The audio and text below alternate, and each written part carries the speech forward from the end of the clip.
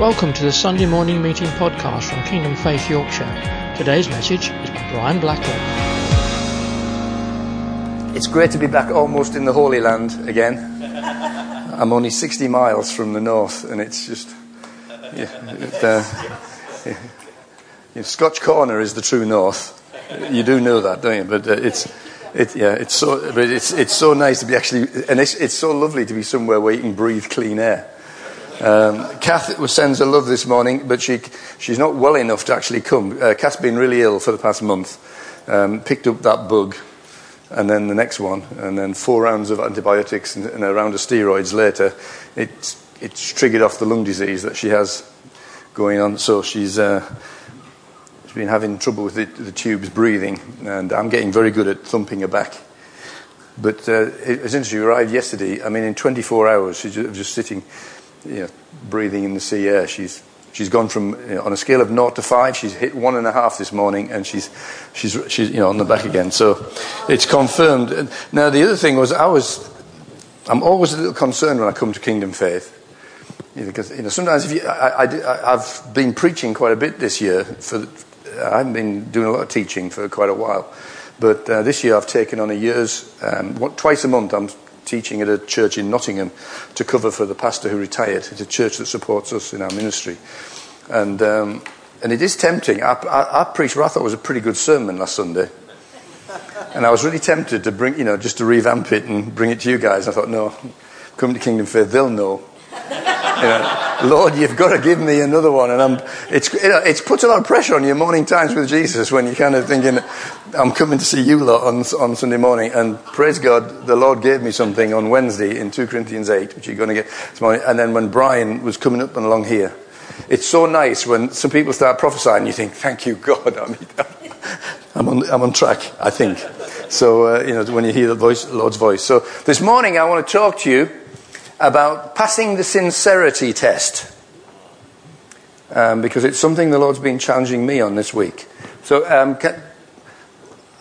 being a wizard with technology, I'm hoping these magically come on. I've just finished going through this month. I've been having my morning walks with Jesus in the vineyard, going through the book of 2 Corinthians, which is not an easy book.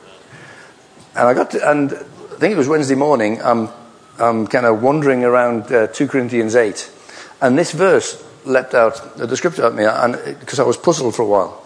Paul says, I'm not commanding you, but I want to test the sincerity of your love by comparing it with the earnestness of others. For you know the grace of our Lord Jesus Christ, that though he was rich, yet for our sake he became poor, so that through his poverty we might become rich. Test the sincerity of your faith by comparing it with others. I'm sitting there thinking, what on earth's going on here in the scriptures, Lord? Because comparison is not healthy. We're told, Paul is specific in 2 Corinthians 10, in Galatians 6:4, he talks about, let each of you be satisfied with your own work and service, so that your reason to boast is in the Lord and not in others. Because when we compare ourselves with others, you're always on a lose-lose. You either come up short. I can't play the drums like Daniel. I can't play the guitar and sing like Alex. I sound like a frog, in a thing. I can't preach like this person. I can't do this like this person. I can't garden like this person. You always, you either come up short, or you pick the person who's at the bottom of the food chain and go, thank you, Lord, that I'm not like them. It's always a loser. Both are wrong. And yet Paul here is saying, I want to compare the sincerity of your love with the earnestness of others. And he's actually talking about the churches in I think he's talking about the Macedonian church, in the Philippians at the time, because actually the context here it's actually a chapter where he's talking to them about being generous and giving. And this is, you're not getting a talk on giving. That'll be next week. But the context is the idea of in generosity, but actually the principle is in everything, because the focus of what Paul's actually talking about is a thing called grace. He's talking about the grace of our Lord Jesus Christ in his generosity, and we compare it. But he's not talking about comparing ourselves with others so we can find out, I'm doing okay, or we're a better church than that church, and what have you. But he's actually focusing on some of the benchmarks, some marker points in our life, because actually as we journey in the Christian life, we need markers. We need benchmarks every now and then to say, am I on track? Am I still on the race when I'm running? And this is what he's talking about, and it can apply to every area of our life. So, for example, if you put the next one up, the picture. I've got a new bike. My 30-year-old mountain bike, which weighed about 4.5 ton, and nearly killed me. These are the three men who hold me to be my best. And we did every year we do a charity thing from the charity that looked after my granddaughter when she was going through her cancer treatment. So we do a thing for Click Sergeant. And so I go bike riding. I've got a new bike which is a fraction of the weight, and it's wonderful, a new mountain bike. But when I go on a bike ride, on Thursday I went out for a 17-mile bike ride around the Leicestershire countryside in the morning. I've got my Fitbit, which rules my life now. Have you got one of these? Every now and then it'll buzz and say, you need to do 235 more steps this hour. And I get up. And there's some guy in Los Angeles who's telling me what to do with my life. I'm thinking, this is terrible. But I get my Fitbit, and then by some miracle, I link it to my phone and something in the cloud. That's just a mystery to me. And so I go on my bike ride, and it tells me how many calories I've burned. It puts a Google map up for me afterwards. I know where I've been, which I already do know where I've been because I've just been there. But when I go on my bike ride, I've got markers. I know where I want to get before I stop for. I'm a control freak. I know where I want to get before I stop for my first drink. I know where there's the biggest hill that's coming up, and my challenge for the day is to get to the top without getting off and pushing. You know what I mean? You have these markers I got lost this week when I went out, and that's why I did 17 miles, because, it's amazing little country roads around Leicestershire. So I have my phone so I can ring Kath to say, don't worry, I haven't been run over. I've just actually lost, and I'll be back, one of these days. But I set markers. That's the way I do it. Jesus does the same for his disciples. He sets us markers. This is a marker that Paul has put out. It's the sincerity test for our love in Jesus. I'll give you some ones of Jesus. Just next slide, please. Jesus, for example, this is a great. If you want to do fun Bible studies, this is a great one. Jesus gave us 4 markers about what it means to be a disciple of Jesus Christ. Now, if you have asked Jesus to come into your life as your Savior and your Lord, by definition, you are a disciple, a saint. You are disciples. However, there are markers there's disciples and disciples. That's just the way it goes. Jesus gave us some markers.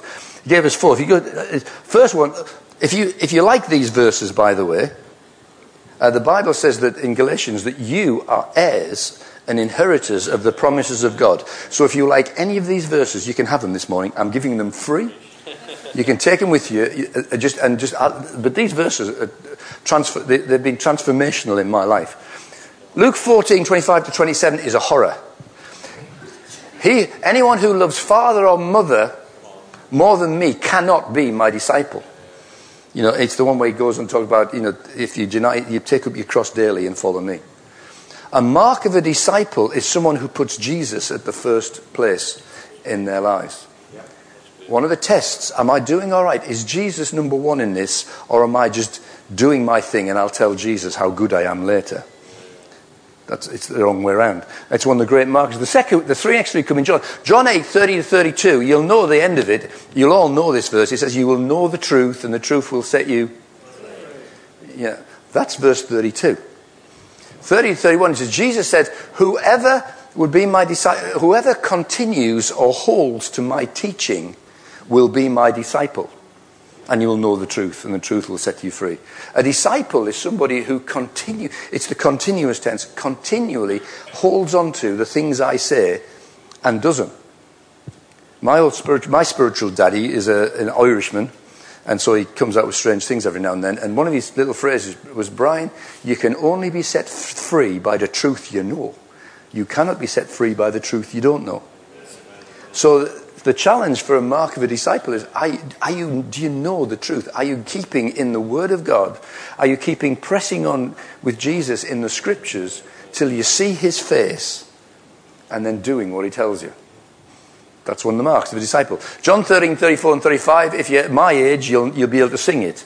A new commandment I give unto you, that you love... You're not my age. I knew that one. Now, that was something in like 1980. But this is Jesus says, if you love one another, by this everyone will know that you are my disciples, by the love you have for one another. So a mark of being a disciple is, guys, are you loving one another? And now, I know you guys do, in one sense, but I mean, that's not a kind of a squishy, cuddly kind of love you. It's just so nice. We'll have a hug later and just feel the love. But loving means serving, listening, caring, giving, empathizing, being there for people. When Kath and I were, over the past 4 years, as you know, it's been a very tough time for us since we lost our granddaughter. There was periods where the Lord and I weren't on speaking terms. I was really ticked off with God for what he did. I didn't feel the love of God in my life. But I saw the love of God because people came around into my life and they loved on us. They came and cried with us. They came and just, did stuff with us and for us. And we experienced, that's what love is. Love is something that, Paul talks about, that you know the love of God that surpasses knowledge. It's not a kind of love stuff, but it's one of the marks of a disciple. And John 15:8, by this you will bear much fruit, so proving to be my disciples. Now, I don't want to give a sex talk this morning, but he's talking about, this is the passage he's talking about grapes. I am the vine, you are the branches. Every branch that abides in me will bear much fruit. Do you know what a grape is? To a vine? It means that the little boy bit and the little girl bit have had sex. It's the reproductive bit. When you're eating a grape, you're eating a baby vine. So you vegans out there, remember that. Okay. Now I know there's the fruit of the Spirit and all that, and that can be the fruit. But here Jesus is saying that actually, if you're one of my disciples, your desire is that you make me known to your community. It's a mark. One of these. We need these little testers. Now there are many more on the journey, and this one I want to focus on now is the sincerity. He wants our love, and the sincerity of our love is a mark of our discipleship. The words. Let me give you a bit of Greek. I'm not going to give you the Greek word, but do you know what the word sincerity means in Greek? It means without wax. It's a crazy word. It's love without wax. And what it means, what he's telling is, potters, when these guys do this thing with clay, which I can't do, but they make a pot. They get the pot ready that they're going to sell, and then they put it in a kiln and the oven, and they heat it and bake it for a while. So then they take the pots out for the next stage, which is the glazing, and they put a glaze on it, and then it goes back in the oven and gets refired. Is that about right? You're nodding, so you must be pottery type people. Sometimes on that first, when the pot goes into the oven, into the kiln, it might be a bit of too much moisture in it or something for some reason, but sometimes the pot comes out and it's got a crack in it. Well, nowadays, it would go through the quality control, and it just gets smashed up and reground and ready to go through the system again. But if you're in their culture, and it's like this is you spend a bit of a time making this pesky thing, your livelihoods into it. So they had a cheat built in. What they would do is say, there's a crack in that one. So they would fill the crack with beeswax. fill it in, wait for the wax to set, and then they put the glaze on top so that the glaze wouldn't run into the crack. And they put the glaze on the top, and then they'd fire it. Of course, in the kiln, the wax would all burn up, but the glaze would be covering the crack. So it would come out and it would look like a perfect pot, and so it would go on the stand. If you're coming along thinking, I need a new pot, I need a new urn, or I need new, so you're coming along, you're looking for your pot. If you were a discerning shopper, what they would do is that you would look at the pot and they would hold it up to the sun and twist it around and turn it. Because looking to see if the sun shines through the glaze and there's a crack. If they could see a crack, it was an insincere pot. It looked perfect. But it had a crack in it. You could fill it with your liquid, with your wine or whatever it was, your grape juice or whatever it is, your Kiora or whatever you're doing in those days. And it would hold for a while, but after a couple of weeks, they didn't have dishwashers, so after a couple of weeks, it would come through the glaze. And they would think, oh, I've broken it, I better go and get another one. It was a con. Paul is saying, check the sincerity of your love, guys. When I hold you up to the light of Jesus Christ, are any cracks, or is it a sincere pot? Now I know we have this treasure in earthen jars. I am a cracked pot, but how is my love? Paul says, I want to see. Are you guys just going through the motions of being? Because I don't know about you. I am a creature of habit. I've been doing this Christian thing since 1973. I've been a professional Christian for 40 years now. I've actually worked for God. So I know how to put a good veneer on and I know how to cover my cracks. I can tell stories, I can make people laugh, and I can do this kind of thing. And I know when something in here, it's not, as Paul says, like a noisy gong or dong or a clanging cymbal. It's like we can pull I go to an Anglican church. Everybody in my church is fine. You say, how are you? I'm fine. How are you? We're a bunch of, 700 hypocrites in our church, because we daren't say to them, actually, I'm a mess. Jesus saved me, but I'm a real mess. Will you pray for me? I have this thing about, why is everybody fine except me in church? But sincerity. So from time to time, I think it's really important, guys, to give ourselves a little sincerity check. Just hold ourselves up to the light of Jesus and say, how am I doing? That's what I've been doing. On the 11th of April, I had one of those milestone birthdays. I was 65. Half of you are going, I thought he was older than that. And the other half going, he can't be that old. Really? 65? Anyway, for those, the second lot of you go to Specsavers. But in one sense, it's just a number. In another sense, I've decided this is my year of super jubilee. I'm going to celebrate being 65.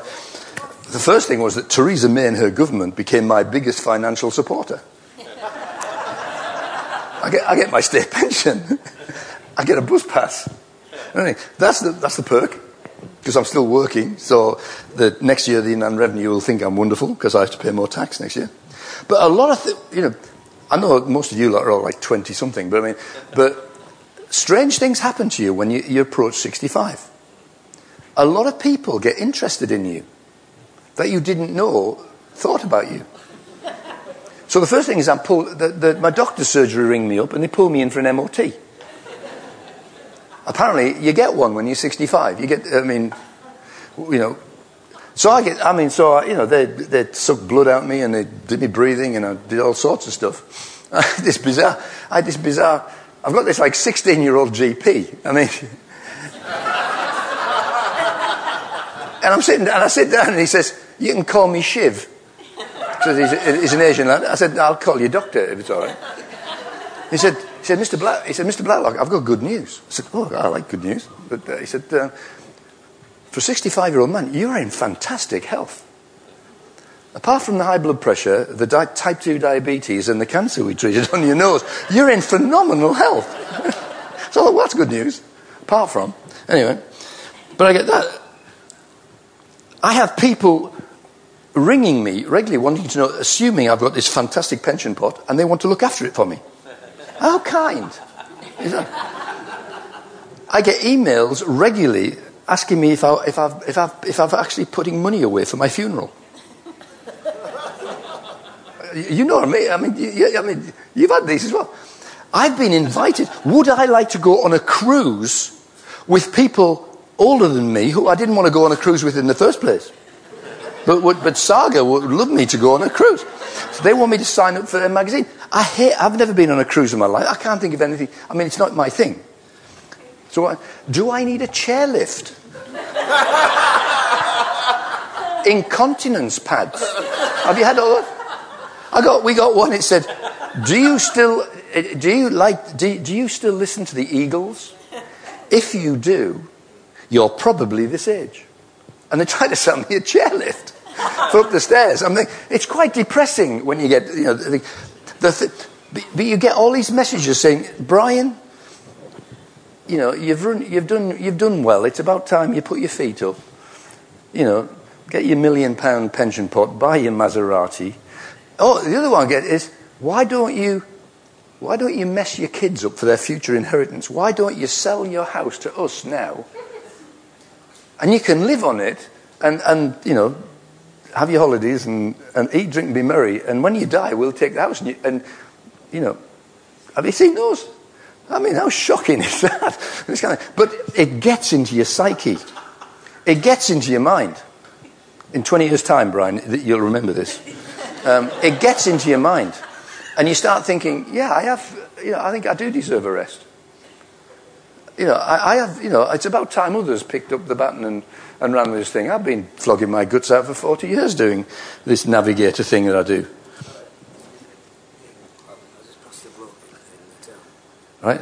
He's got a sign up saying, forget about Jesus. Oh, lovely. Yeah. Brilliant. There's a guy in town with a sign up saying, forget about Jesus. So, Lord, we just want to pray for this guy right now.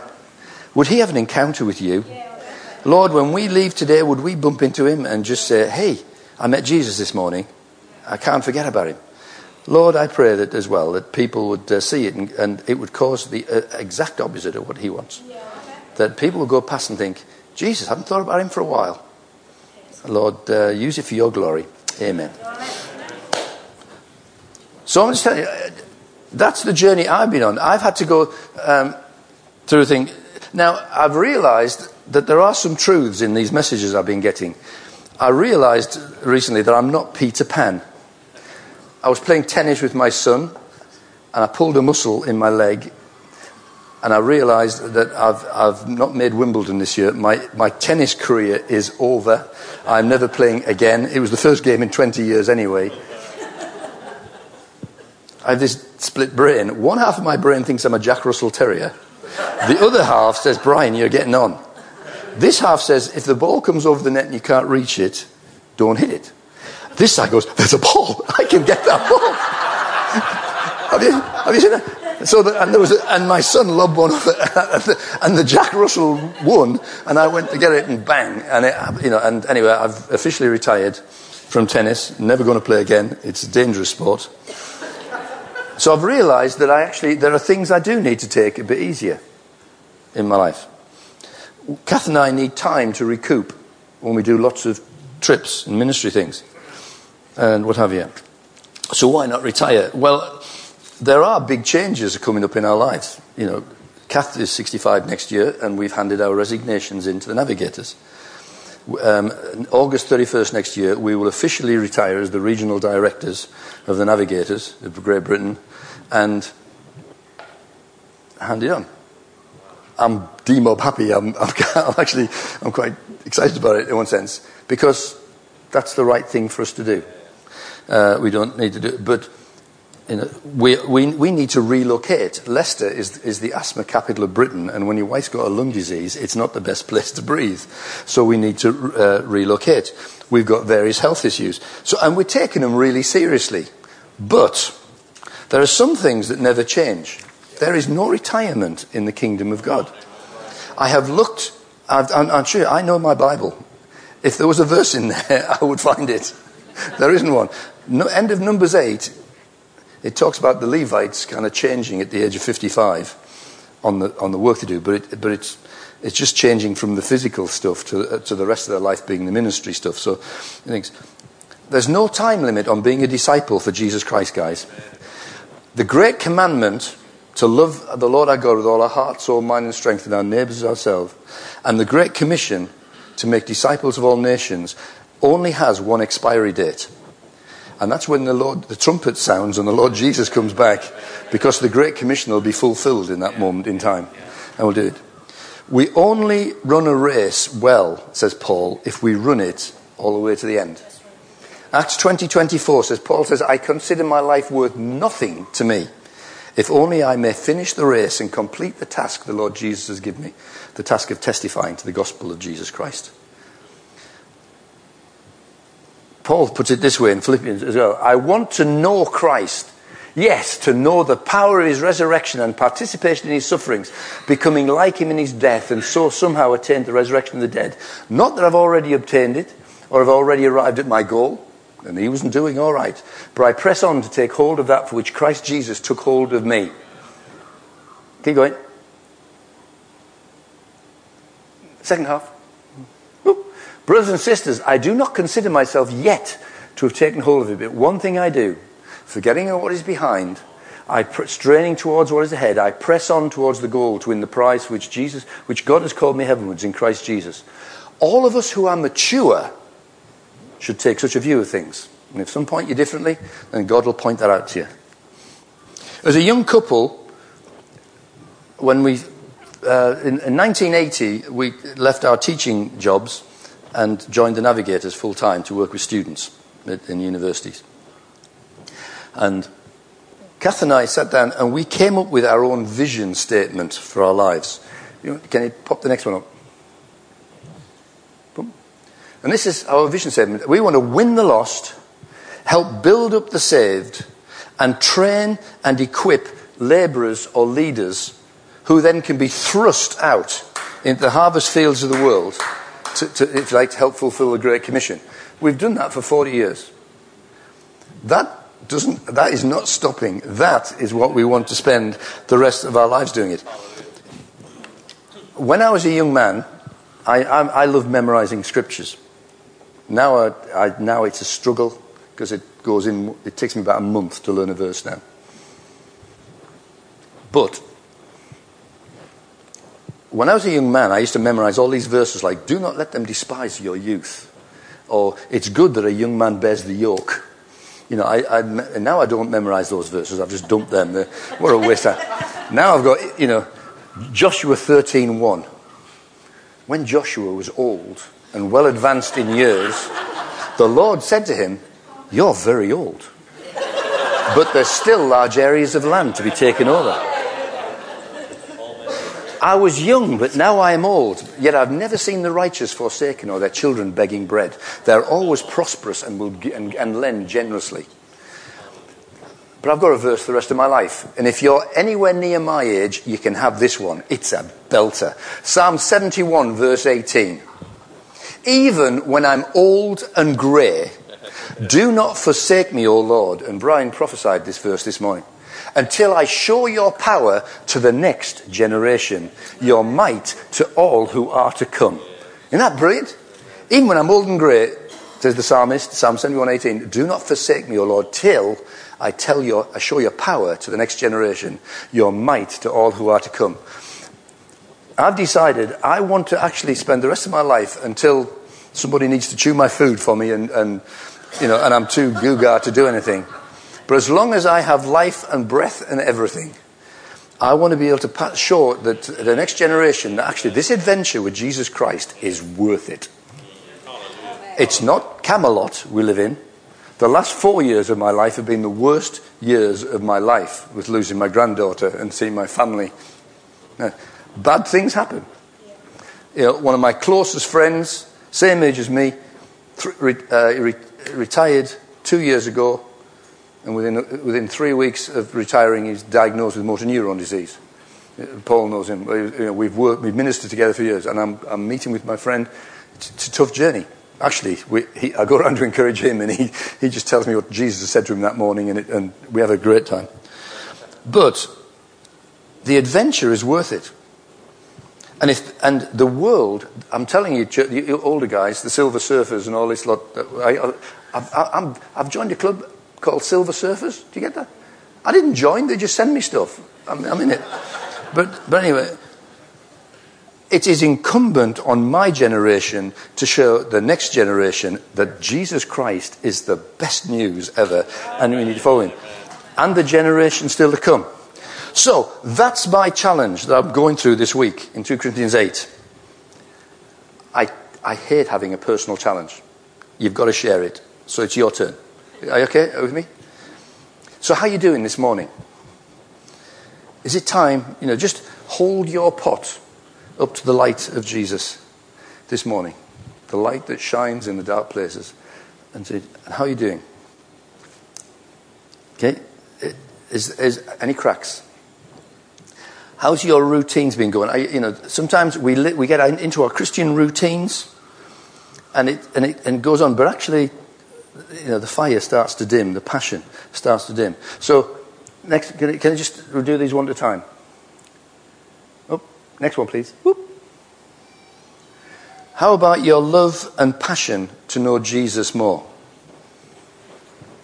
On a morning, are you excited about getting up and spending some time? I was so excited this morning, getting up, because I stole Paul's study. And I sat in his chair, and I can hear Paul going to Kath, "Is Brian in my study?" He just looks out. The view is incredible. You need to go and visit Paul in his office. But I was so excited to meet with Jesus. I was looking out over that wonderful bay and just enjoying some time in 2 Corinthians 13. I'm also, every morning, I spend some time with David Suchet. This has been my move into technology. But if you have the Bible Gateway, I think it's called, there's an audio Bible, and David Suchet, Inspector Poirot, who's a fabulous Christian, reads the NIV. So he reads it in the morning. It's wonderful. Me and David spend some time with Jesus together, and I have some thoughts afterwards. So how's your time that you spend meeting with Jesus? Are you getting quality time, guys, every day meeting with Jesus in whatever way that works for you? I'm a Bible pen and notebook kind of person, but we're all different. But are you getting that quality time each day, or is it a bit rushed? And it's got a bit stretched. Oh, I'll catch up at the weekend type system, and you never do. Let me just challenge this, in the sincerity of love, to make that a priority. It just so happens that I can recommend a little booklet. And if you want to start learning, special offer, £1.50. Your faithfulness in obeying his voice. Have you been sitting in church or in groups or in the prayer times, and the Lord's been nudging? Sometimes he presses that button and nudges you. You need to do this. You need to show this love to this person. You need to listen to this person. You need to minister in this way. You need whatever it is for you. My personal one, I've got neighbours on either side of me. Mike and Kathy live on one side, Dave and Tina on the other. Mike, we've lived together next door since 1980. We were the first in 1983, and by the end of 1984, the other two families had moved in. Mike and Kathy and their daughter, we led to Christ in about 1986 and 87. Really close friends. They're doing great. Kathy's now our church warden at our church. Dave and Tina, I worked out in 30-something years we've been living next door. I've been in their house 3 times. We say hello when we put our bins out on them. They are very private people. That's just the way. They're a lovely couple, but they're just very, very, very private. And I'm suddenly realizing, I've never told Dave about Jesus. I'd love to. He knows what I do. He used to laugh when all the students used to put their bicycles against. They all put their bicycles against the fence. 40 bicycles against your fence does not do your fence much good. It actually collapsed one time, and he was so nice. He built the fence. I said, I'd offer to pay for it. He said, no. He said, I love the students. He said, especially when they go down the street at midnight singing. It's great. I could leave next year having never told Dave about the life of Jesus. That is so important to me. It bugs me. So my faithfulness in the Lord and that. So recently we were putting the bins out, and I said, Dave, I just realised we haven't had a good chat for ages, like 10 years. And he went, yeah. I said, do you fancy there's a new coffee shop opened up in the village nearby? Do you fancy going for a walk and a coffee and a catch-up? And he went, yeah, sure. Yeah. So I'm praying because it's like, I know it's going to be like 2 weeks before I catch him again. But I've started because actually the Lord is saying to me, Brian, why are you travelling all around the country telling people about Jesus and your next door neighbour doesn't know? So that's mine one. Are you loving and serving others? I'm nearly through. Are you loving and serving others? Because that's what the Great Commandment does is. Are you being Jesus, the next one, to your neighbours and your community? One of the things I love about this church is actually you feel as you're the pastors for the city, or the town of Scarborough. I love it. Our church in Canada, we had our vision statement was to be Christ in our community and to bring our community to Christ. Best church mission statement ever come across. I helped write it, so that's why I'm biased. But it is brilliant. But actually, you are the only gospel your neighbours are ever going to read. So, is there somebody this morning that comes into your mind that the Holy Spirit is saying, hey, how about inviting that person into your home? How about when you're walking the dog? I think we're going to get a dog. We've got to get a dog. I mean, once we settle down. Because walking a dog, people talk to you when you walk, especially if you've got a nice-looking dog. And people who go on dog walks together talk like, what a fantastic way to share Jesus. We're having a dog. So we're going to get a dog. We nearly got one in Crow. That's another story. But so let me challenge you this morning. The sincerity test. Does this make sense? Yes. So I want to pray for you this morning. I'm saying that because I know me, and there's a tendency in me to let my love and my passion grow cold unless I get a kick from the Lord every now and then, unless my brothers and sisters hold me to be my best. So I know that's true of you too. So this morning I just want us to pray, and I want to ask the Holy Spirit to actually shine the light of Jesus on that pot of yours. And if there's any of these cracks, if any of these, or whatever it is that the Lord's saying, just for you to come to the Lord and say, Lord, so sorry about that. Just fill in that crack and help me. I want my love to be sincere, no wax. So that your glory comes out of this pot, not mine. I'm not going to compare myself to others. I'm better than those or worse than those. But actually, I am going to compare myself to Jesus and to those who've run the race before me and have run it well. And I want to be that kind of person. So let me just pray for you now. Gracious, gracious Father, thank you that we look at one who ran his race so perfectly to the end. No cracks in his life. Your son Jesus was fantastic. And we want to, as Paul says, I want to look to Jesus. I want to become like him. And I want to pray for these beautiful people here this morning. Father, would you just now send as your Spirit is here, your presence has been so with us this morning. Would you touch each heart now by your Holy Spirit? And Lord, if there's any insincerity in us, it's a strong word, but Lord, any cracks, in the name of Jesus, we just ask, would you forgive us? Would you pour your forgiveness into our hearts? We receive your forgiveness. And Lord, we ask that you would help us to take the next step forward in our faith and our journey of running this race well. Lord, quicken our hearts again. Lord, that we want sincere love. The love of your Son Jesus, but love of one another. So Lord, I pray now you just, whatever it is, this area of my life that you want to fill in the crack, to make whole again, and lift my life again back to my eyes to your throne. In Jesus' name I ask that now. Amen. If you'd like somebody to pray, I'm cutting and running. I know some of you, there's nothing on the TV this afternoon, so you've got all the time in the world. which is great. But so if you'd like to pray some of that through, and Brian and Sean are here, and Adrian and Kate and Paul are here, please, I think it's best if you pray, you chat that through with them and pray, because these are the people who will help you be your best. We're heading back to Leicester on Wednesday. So once we've holidayed in this luxurious Airbnb we've got, and Paul's. So would you do that tonight? Okay, Paul, can I hand back over to you? Thank you.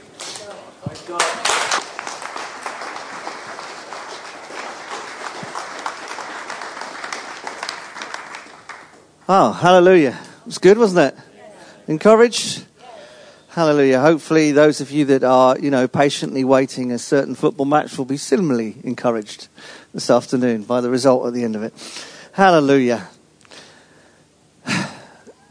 Claire.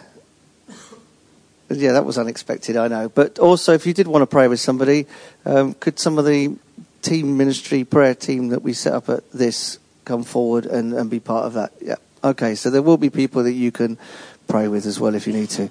All right, be blessed. Have an absolutely fantastic week, and see you as soon as possible. God bless.